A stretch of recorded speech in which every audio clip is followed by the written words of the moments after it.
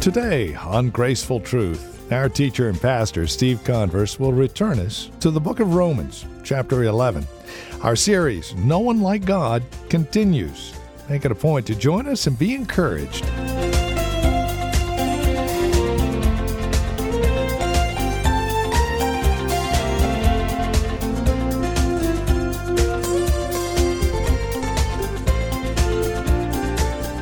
Oh, the depths of the riches and wisdom and knowledge of God. How unsearchable are His judgments and how inscrutable His ways.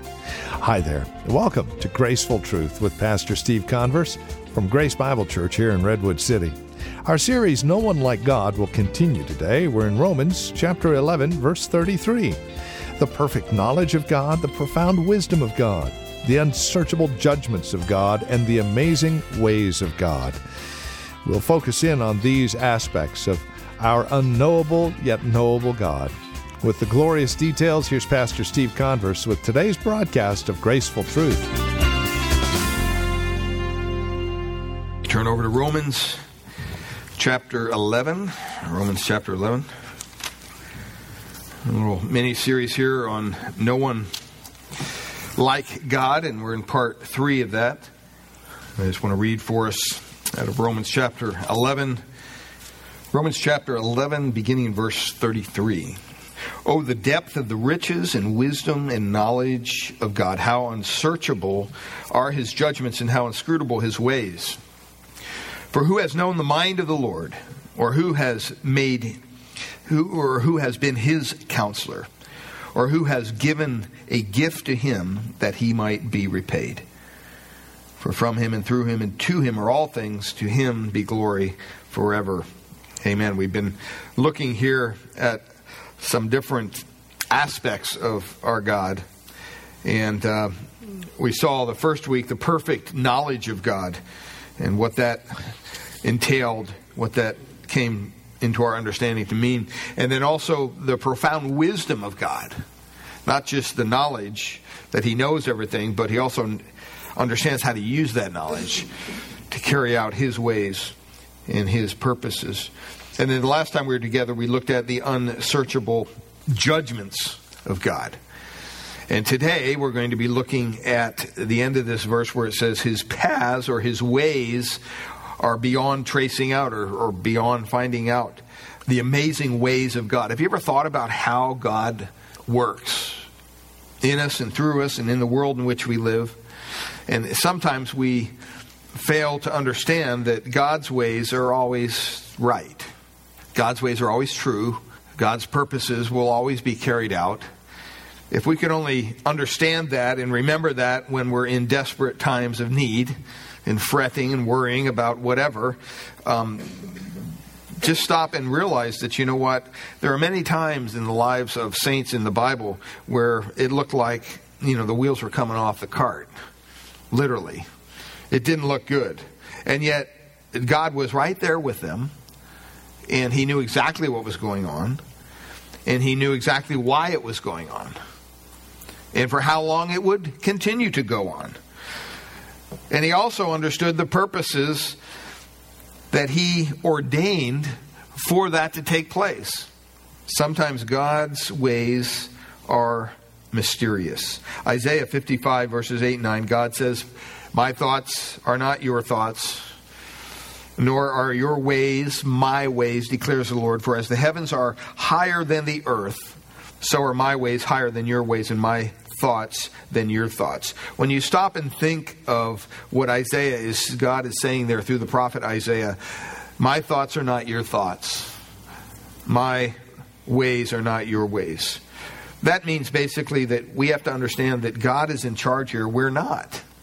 And that's why it's so good to understand this God that saved us. So many times Christians fail to understand the God who saved their soul. And so, they're trusting Him for salvation. But boy, when the finances don't add up at the end of the month, they're freaking out. Or when the relationship's hitting rock bottom, they're just beside themselves. And we have to be reminded that, you know what, we're under God's care, especially if we're His children. And so when he says here in the ESV, it says how inscrutable His ways or paths, you might say. That word here refers to the course of all the judgments and the knowledge of God that we've been studying the last couple times together. And what it means is, you know what, these judgments actually take a certain course in human history. God doesn't just willy-nilly up there pronounce judgments and you know, carry out things just for the fun of it. They have a purpose. Watchman Nee wrote a little book, Worshiping the Ways of God. And he said this. He said, he defined God's ways as this: His ways are the manner in which He Himself, for His own good pleasure, accomplishes what He has willed to do.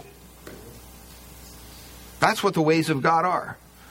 It's the manner in which God Himself, for His own good pleasure, whatever He desires to do, and He accomplishes what He has willed to do. That includes God's choosing of Isaac, the son of promise. That includes God rejecting Ishmael.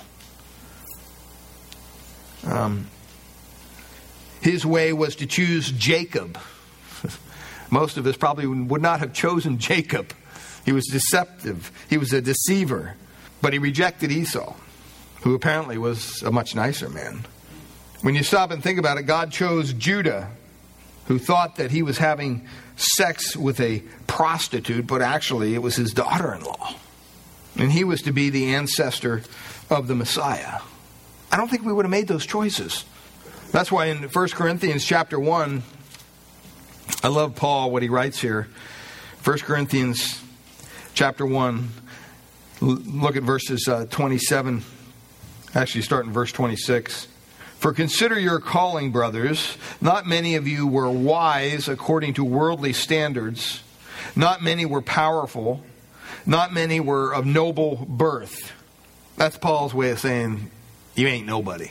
That's it. Basically, you're nobody. You may think you're somebody, but you're not. In verse 27, he goes on, he says, but.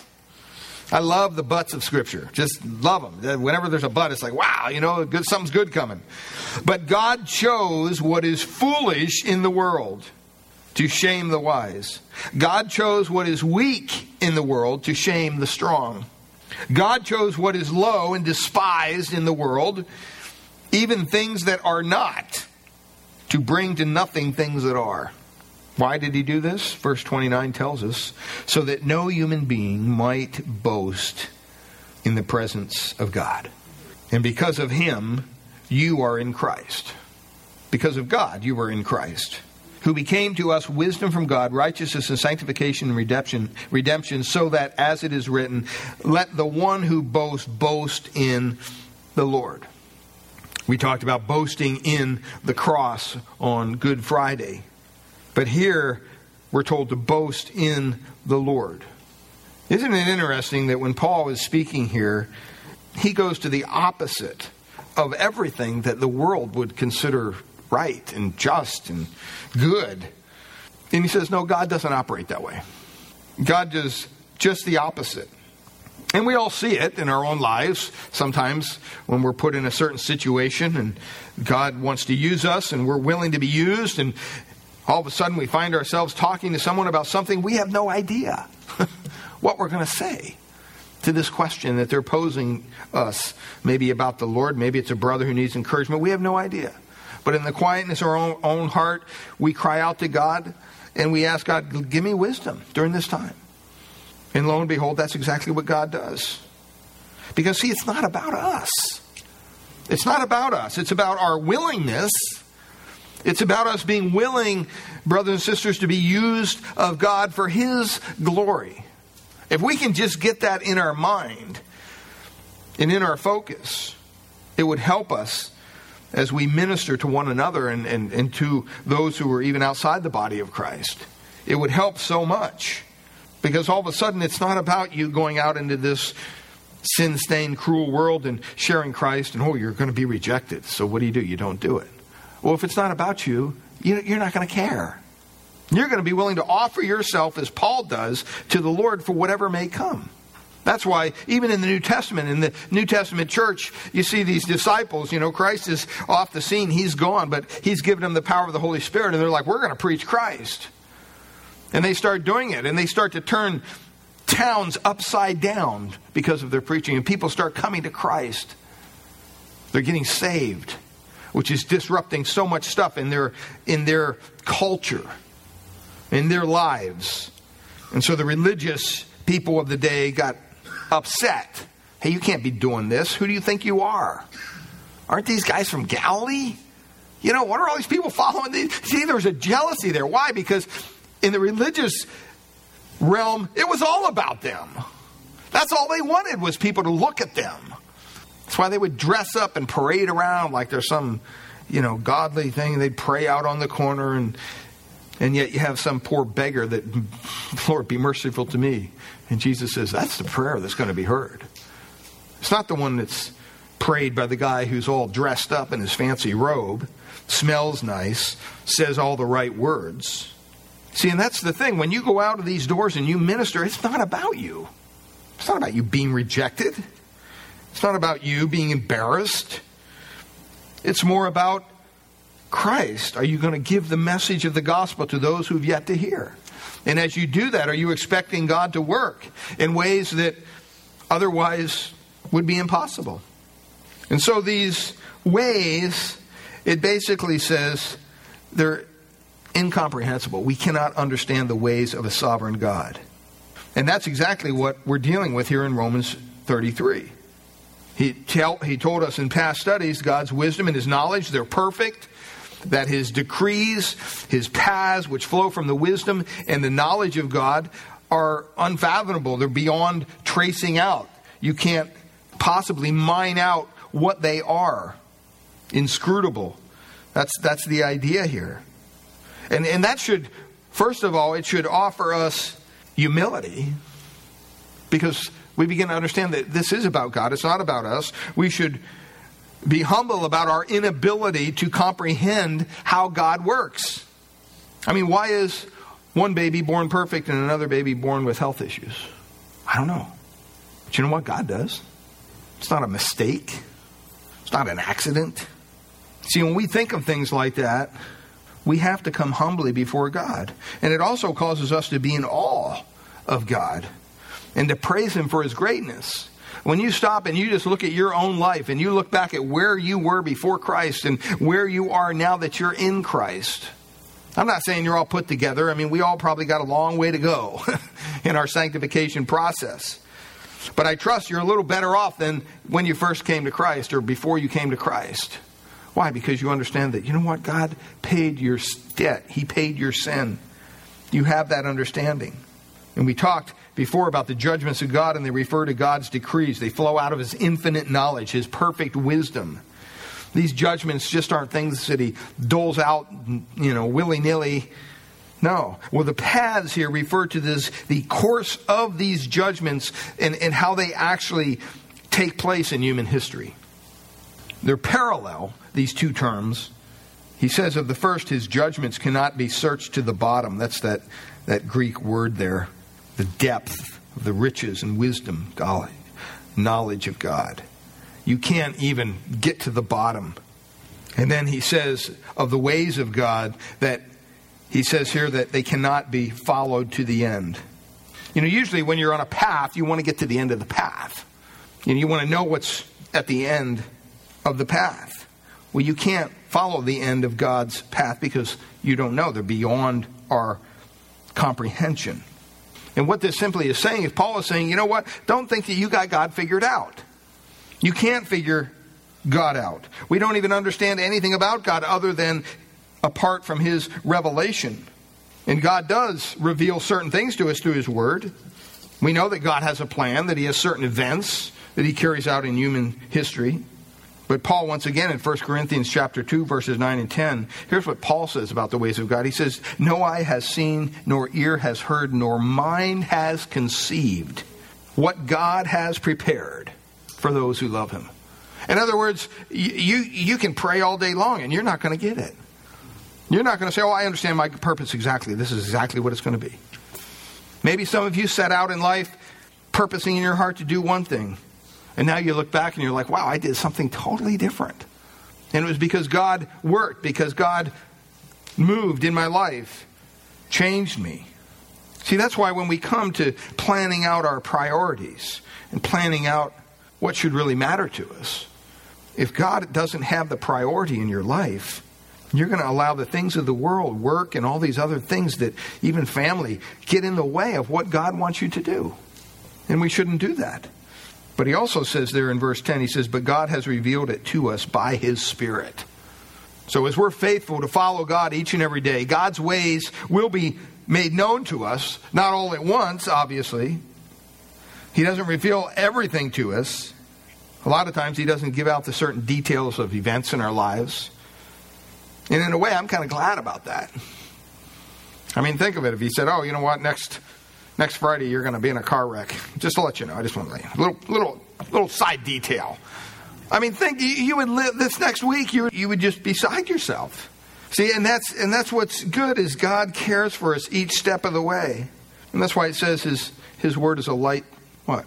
To the path, to our steps. Right? As we take each and every step, God is there to show us. Deuteronomy 29:29 says this: the secret things belong to the Lord our God, but the things revealed belong to us and to our children forever. You know, there's some things that God has not revealed to us, and he will not reveal to us, probably ever. That's what makes him God. Well, this word here, inscrutable, or beyond tracing out, some translations have, it's kind of an interesting word in the original language. But it's based on a noun which means footprint. That's what it means. It suggests that although we don't know where God is coming from or where he is going, we do see footprints. We do see evidences, footprints in our own lives that God is there. Sometimes they puzzle us. Sometimes they're a comfort to us. But I thought it was interesting because James Boyce points out some examples of God's footprints throughout history. And he gives a list of several individuals. And the first one was Abraham.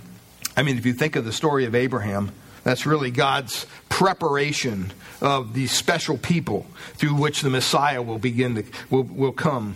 And God called Abraham out of Ur of the Chaldeans to go to Canaan. And God promised Abraham, he said, you would become a father of a great nation. He says in Genesis 12:2, I will make you into a great nation and I will bless you. I will make your name great and you will be a blessing. Guess what? Poor Abraham never saw it. He did not become a father of a great nation in his lifetime. In fact, for years, he and his wife had no children at all. Think about that. Wait a minute, God, you promised me this big family. What's going on? I mean, we're getting old. And I'm sure when that promise was made to Abraham, he let everybody know about it. So he's walking around all those years looking at his wife, looking at his empty house, just him and her. It's an embarrassment to them in view of God's promise. Hey, God promised us we're going to be the father of many. We don't have any, not one. Abraham's original name was Abraham, and it means father of many. Can you imagine having a name and trying to live up to it all those years? But he went through most of his life without any children at all. And this is what I mean. The ways of God are beyond our understanding. When he was 100 years old, that's crazy. I mean, we don't even live to be 100. Sarah was 90 years old. I mean, basically, you could honestly say even back then, they were kind of beyond their age of having children. It's not something they were entertaining anymore, you might say. They didn't expect little Junior. Wasn't going to happen. Think about how they must have felt. I mean, here they are. They have this promise from God. Nothing. Well, we know what happened in the story. God intervened, and he caused Isaac, the son of promise, to be born. I mean, but did you ever read that and just go, what's the hold off here, God? What do you make these people suffer for? Why this long delay? I mean, why couldn't it have taken place sooner and naturally? And why did it have to happen this way? Well, we don't know. The Bible doesn't tell us. As a matter of fact, all we can say is, you know what? The paths, the ways of God are beyond our finding out. They're beyond our understanding. Or you think of somebody like Moses. Here he is. He's lifted up as this great emancipator and lawgiver of Israel. I mean, Moses must have understood that God's hand was upon him. and that it was time for deliverance of the people from Egypt. And God had promised that many years before. Finally, this time comes for this promise to be fulfilled. So he starts what he thought would be a successful rebellion by killing an Egyptian, doing it his own way. And what happens? The plan backfires, and he has to flee Egypt. Moses was 40 years old when he left Egypt. Think about this. And for the next 40 years, this talented, highly educated man on the backside of the desert, that's where he lives, working as a shepherd. I mean, he must have walked around each day kicking the sand going, man, I am a failure. What is going on here? And at the end of that time, when he was 80 years old, he's 80, God sent him to Egypt. By the way, you're going to go back and you're going to tell him, let my people go. Now that you're well done, you've been toasting out there in the desert. I mean, I feel for Moses. You know, I still remember the day when we knew God was calling us down to the desert, down to the Coachella Valley from the East Bay. We lived in Milpitas at the time. And it was in August when we first went down there. We were going down there for a wedding. The pastor's son was getting married. I'm kind of looking forward to it. You know, it'll be a wedding. It'll be nice. And the pastor said, oh, by the way, while you're down here, I want you to do an interview with the elders and see if, you want to move down and become the youth pastor down there at Calvary Chapel, Indio it was. And I thought, well, okay. And a lot of things in my head just said, I don't know if this is good, bad, whatever.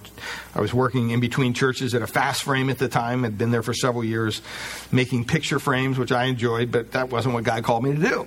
So we end up down there in August, and I don't know if you've ever been to the Coachella Valley in August, but if you haven't, don't go there. Trust me, do not go there.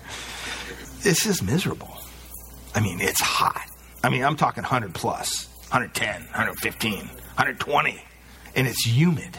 It's not dry heat then. It's dry heat most of the time, but not in August and September, man. It's got this humidity, and you see these thunderheads hanging up over Hemet there in the foothills, but it never rains. It's like, wow, this is the rain. Never comes, never rains there during this time. It's just hot and humid. I mean, you get up in the morning and you're sweating, and you go to bed at night and you're sweating. You're turning the AC on, you're still sweating. It's horrible. And to make matters worse, beloved, I moved down there with a dated little Hyundai that I bought over in Fremont, actually. And I remember it was on the showroom floor when I bought it. It was like the feature little car. It had a sunroof and everything. And the dealer said, would you like, yeah, I'll take that one. Would you want to drive it? No, I'll just take it. That's fine. I got to get out of here. I got church tonight. Deliver it to my house. Sign the papers, and I'm out of there. And, being in the East Bay, you don't really need it much, but it didn't have any AC. Trust me, we needed AC in the desert, beloved. I mean, I remember Sunday mornings getting up, and we're just, we're inside the house. It's nice and cool, and, I couldn't go start the car to cool it off because it had no AC. So I pulled out of the garage, put the windows down, and hopefully, just get some air moving in the car a little bit. And I remember we'd run to the car. We'd get in the car, and Crystal and Beacon and I would sit in the car, I'd back up, and we would not talk to each other because sweat just starts pouring down. And by the time we got to church, man, we're soaked. It's just miserable. It's just a miserable experience. And I feel for Moses being down there. I didn't golf. I didn't like to golf. And, in August, it's horrible because they take all the golf courses right down to the dirt, and it's just a miserable place to be. I used to pick guys up at the airport, and they say, yeah, we got a great deal of that. I said, you got a great deal, all right. Wait till you get out there and try to golf in this stuff, man. It's not going to be fun. But he was there for 40 years. I mean, you think that would be a wasted time. But you know what? It wasn't. God's decrees, God's ways are unsearchable.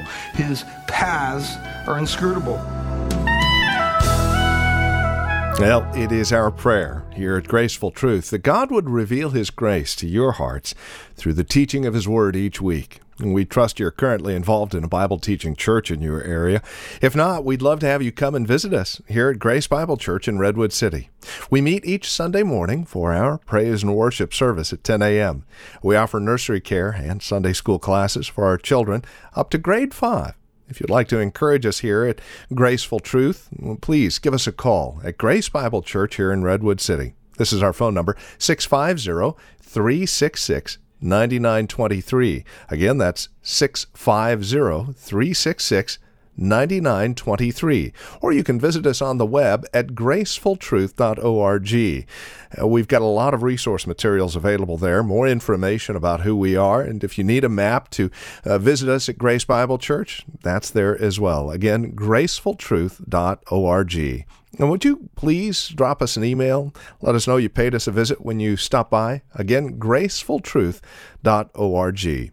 And while you're at our website, don't forget to download our mobile app. New and improved and ready to use, whether you're securely donating online or taking advantage of the podcasts on your mobile phone. Simply go to iTunes or Google Play and look for Grace Bible Church Redwood City-CA.